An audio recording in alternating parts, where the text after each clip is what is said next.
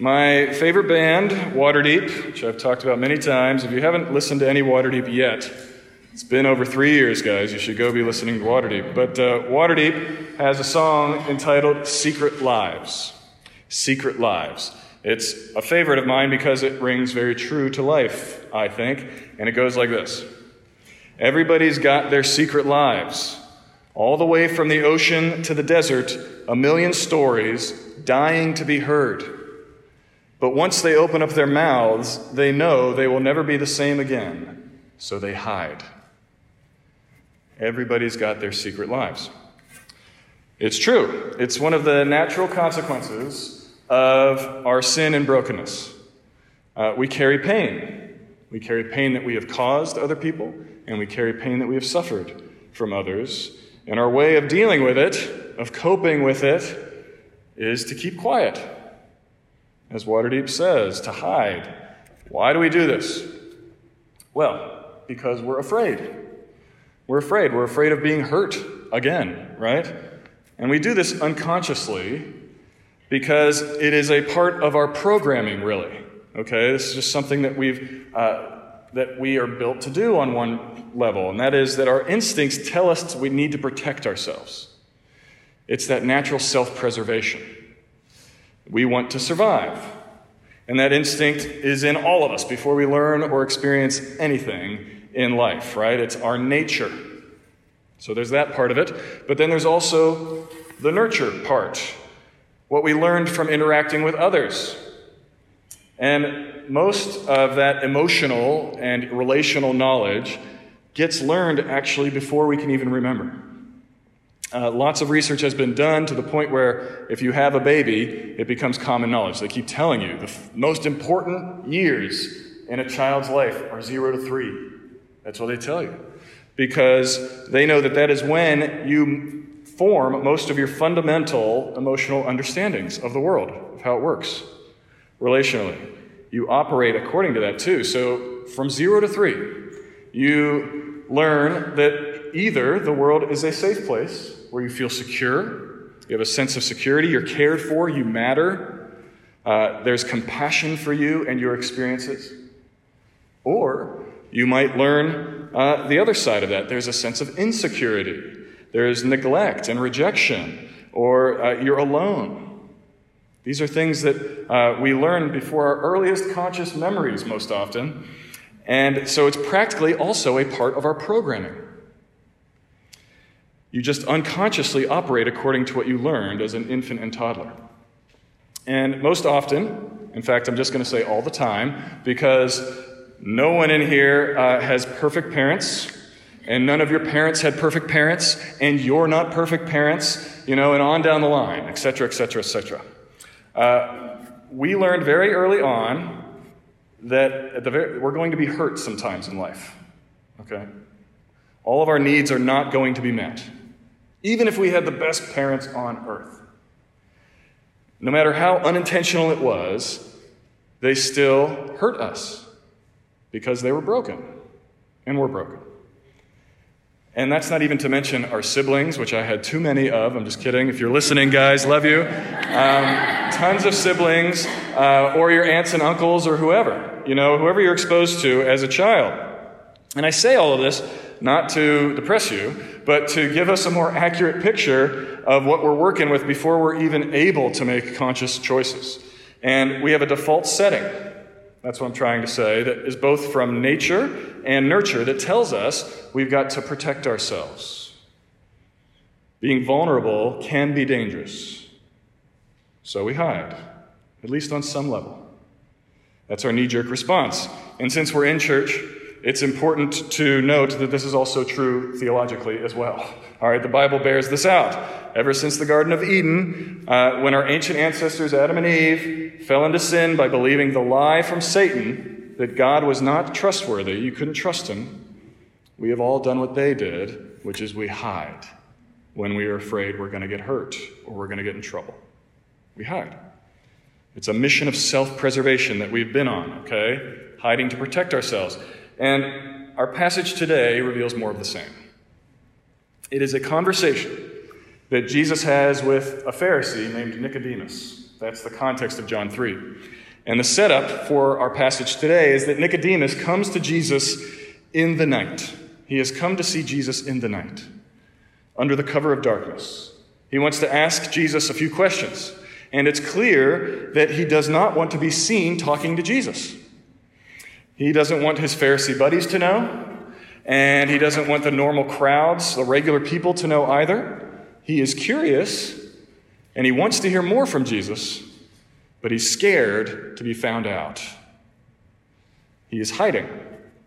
And you can imagine being in his shoes, okay? He feels like he has a lot to lose. Just think about being him. He's a Pharisee. And his friends and he have been taking a hard line with Jesus publicly. You know, after all, they have to maintain order. They've got to preserve the law. And Nicodemus doesn't want to undermine their position, you know. He doesn't want to create doubt about where the Pharisees stand with Jesus by seeming sympathetic to Jesus. And Jesus, for the record, doesn't seem concerned at all about preserving the status quo that they are concerned with. And on top of that, Nicodemus has his own reputation to maintain amongst his friends and the regular people out there. He's still more worried about self-preservation than the truth. But he is curious, praise God. And Jesus knows all of this. Jesus knows all of this is going on for Nicodemus. And he does what he does all the time with people who come at him from a place of self-preservation. This is what Jesus does time and time again in the gospel. When you come at him from a place of trying to preserve yourself and what you have, he does this. He goes right after you. He puts his finger right on the place where you are putting your faith in order to protect yourself. He points out what you're hiding behind. In Nicodemus' case, we can see him do this by the questions he asks him and the things he tells Nicodemus. Nicodemus was hiding behind his knowledge, his theological chutzpah. You know, he is a Pharisee after all. He's one of the most trained, educated people in all of Israel at this time. And Jesus tells Nicodemus this thing that just confuses the heck out of him. He says, Nicodemus, you have to be born again if you want to see the kingdom of God. That is the only way. And Nicodemus is befuddled. He doesn't understand what Jesus is saying. He rightly recognizes that that is impossible. You know, I'm an old man. How can I be born again? But Jesus doesn't let up. He says it to him again. I tell you again, unless you're born again by the Spirit and water, you cannot enter the kingdom of God. And then he asks Nicodemus this very direct question. Are you a teacher of Israel, and yet you do not understand these things? He exposes Nicodemus, okay?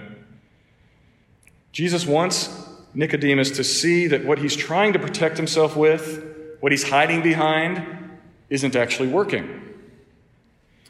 It's not going to give him what he hopes it will give him, and that is the kingdom, to be welcome into God's kingdom. The only way to get into the kingdom of God, Jesus says, is to be born again, and that is an impossible thing for Nicodemus and for anybody else to accomplish. It requires nothing short of God's miraculous work. And that's where Jesus takes him, okay? That's where we get to our passage today. Jesus tells Nicodemus the heart of God in our passage today. He tells this God expert who God really is and how God really operates.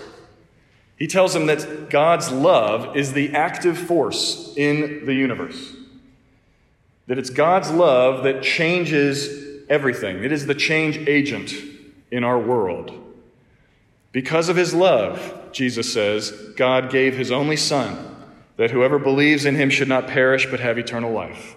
For God did not send his Son into the world to condemn the world, but in order that the world might be saved through him. This is consistent with what we heard last week, when we heard Jesus tell the parables of the sheep and the coin, that God seeks after the lost. He is actively coming after us, which is what we're getting excited about for Wednesday, when he broke in. And this is a revolutionary teaching from Jesus. And you can hear it in Nicodemus. He's just like, what? But Jesus is setting Nicodemus and all of his theological expertise straight, okay? And we often do this with this passage ourselves. We take this passage out of its context. It's at football games, right? The John 3:16. We take this out of its context and we want to use it as purely referring to the meta-narrative of God and how he operates. And that's true. Jesus is telling us how God operates on a large scale. But it's important to remember that he's also teaching a person right in front of him. He's talking to a particular guy who came to him in a particular way and has particular issues.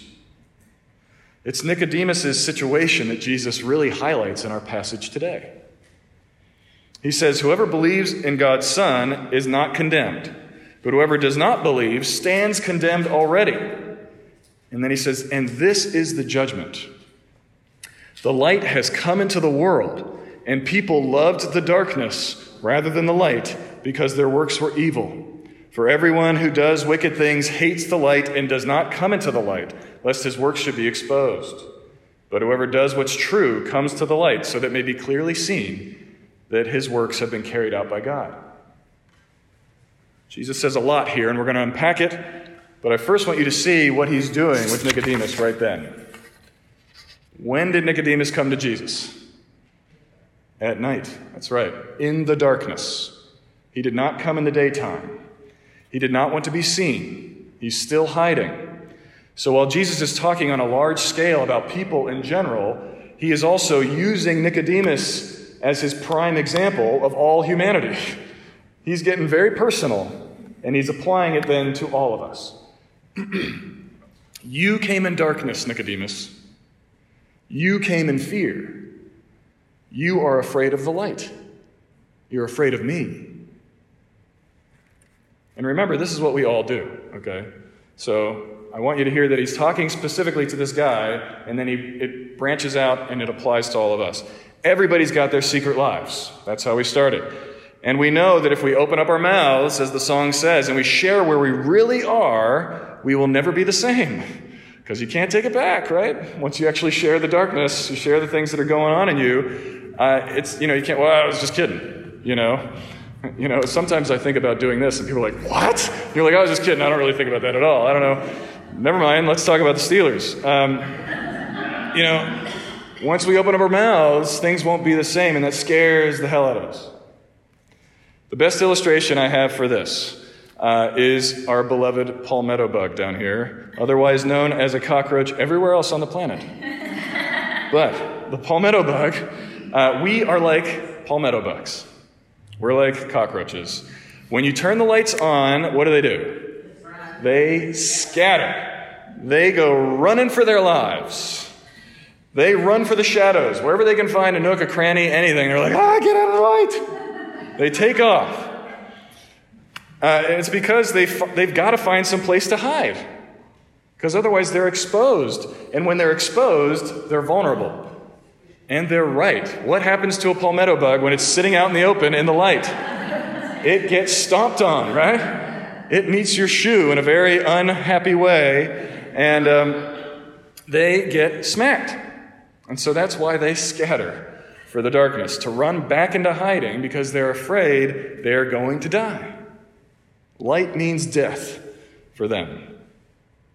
And that's how Jesus describes us here. That's how he describes Nicodemus here. We hate the light because we do not want it to expose our evil works. And now this is where you make your final stand, okay? So I just said, we don't like the light because it will expose our evil works. Now, this is where we get our backs up and we make that last self-defensive effort against the onslaught of Jesus.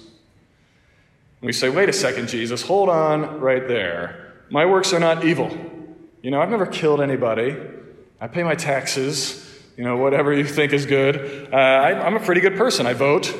Our self-preservation kicks back in. I'm not evil. That's just a little too far, Lord. What are you talking about? And now he's got you. He's got all of us right where he wants us. All right? Because you got to remember who he's talking to here. He's talking to a person, and that person just happens to be a Pharisee. He is literally a professional good guy.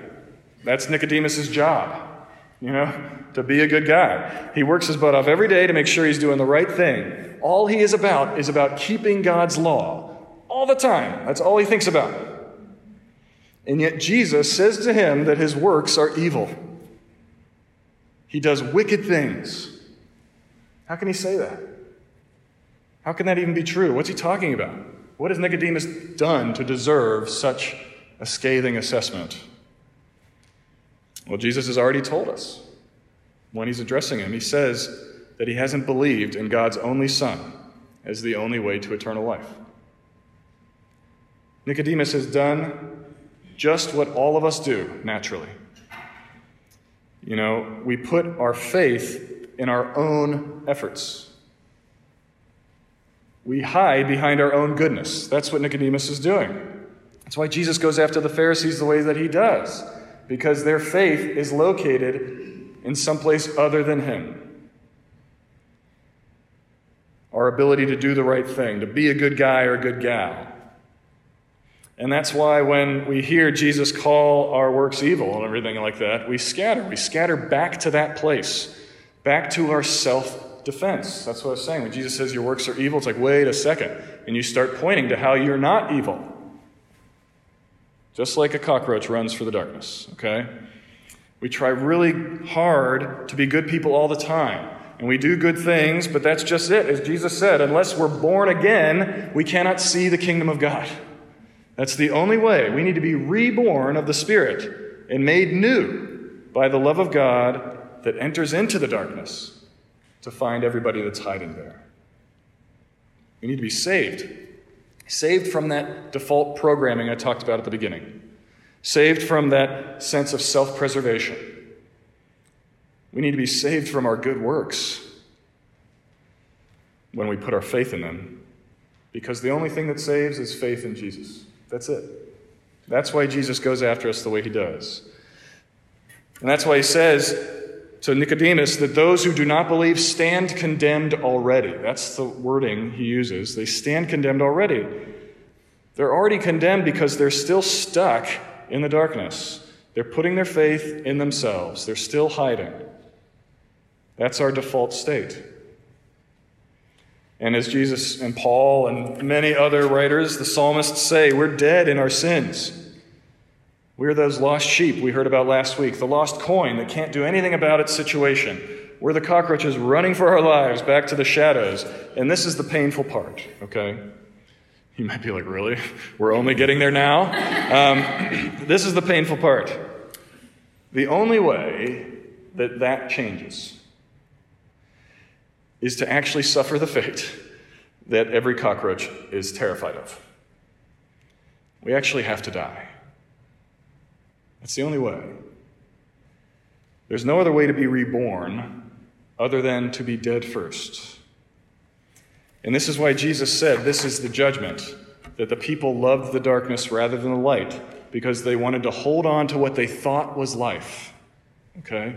They wanted to hold on to what they thought was life. As I said, the cockroaches are running for their lives. They think they're protecting something. They think they're preserving something that's worth saving, but it's not true. All that we're preserving when we hide from the light is our own denial. The false image. Remember what we said Nicodemus was worried about? Worried about losing his reputation. Worried about losing the fact that he's a good guy. Worried about the perception that people have of him, that he's got it together, that you're not all that bad. But all the while, you've got your secret life.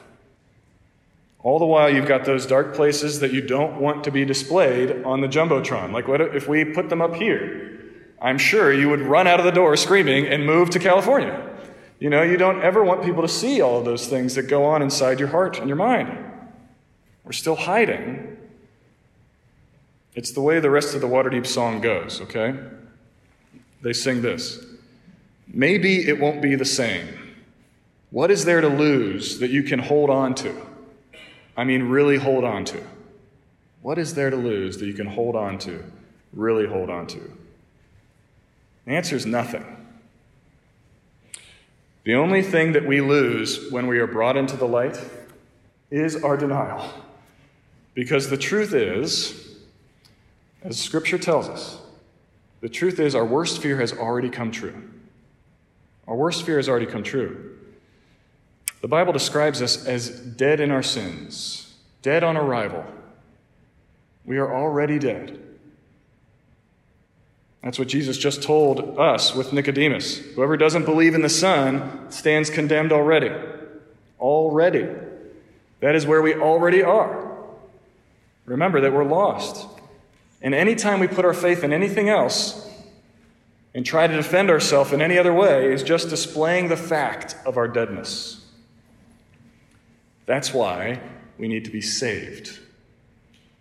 That's why Jesus came into the world. That's why we remember Christmas 2,000 years later, is because God gave us his only Son, not to condemn the world, but to save the world. That's what Jesus is telling us. This is the heart of God, because he loves us, so that we might be found, so that we might be given new life, so that we might be born again. Just like he told Nicodemus. He's telling him, I am the one who's going to make you alive again. I'm going to give you new life. I'm going to save you from the condemnation that you already sit in.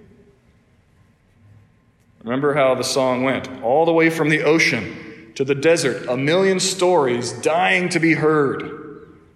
We are desperate to be known, right? I mean, it's what all of us are looking for love in all the wrong places, you know? You know the song. We're desperate for love. We're looking for somebody that's going to know us and not run for the hills. We're desperate for somebody to know our darkness and to love us there.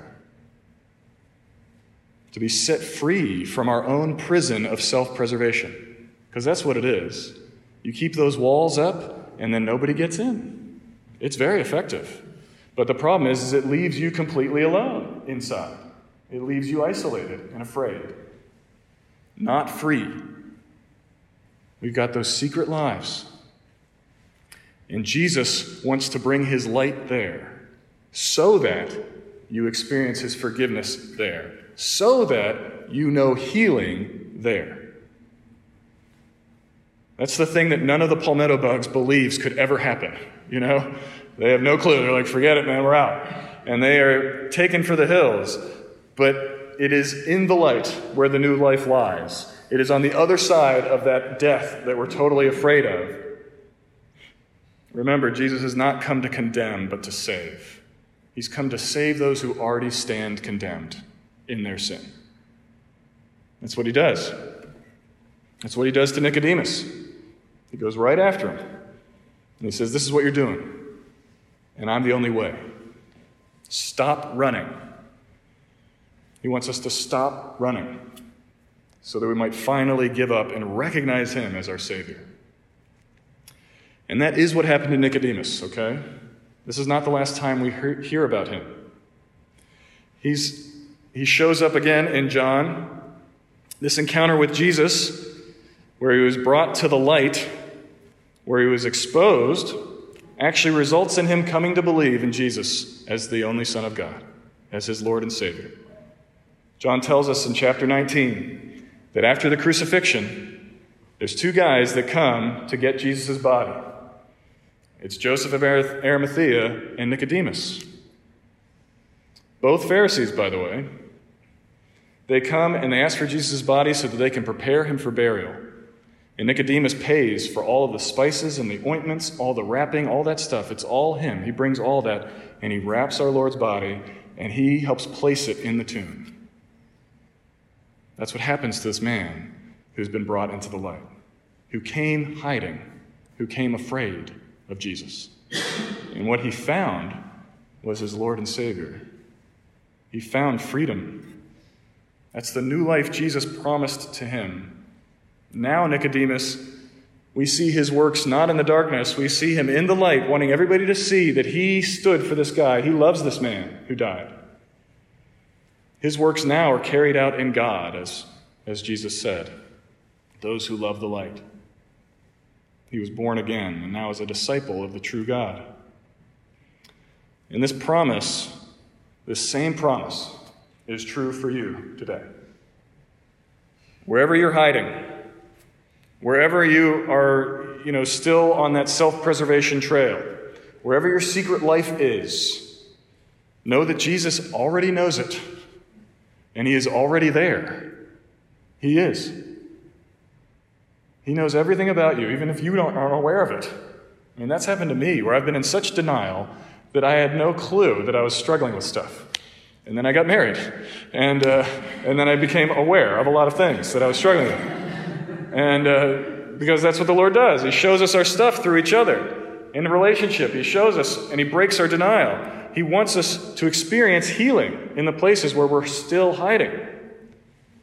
That's the love of God. He is already in that place, and he's going to bring you into the light to heal you.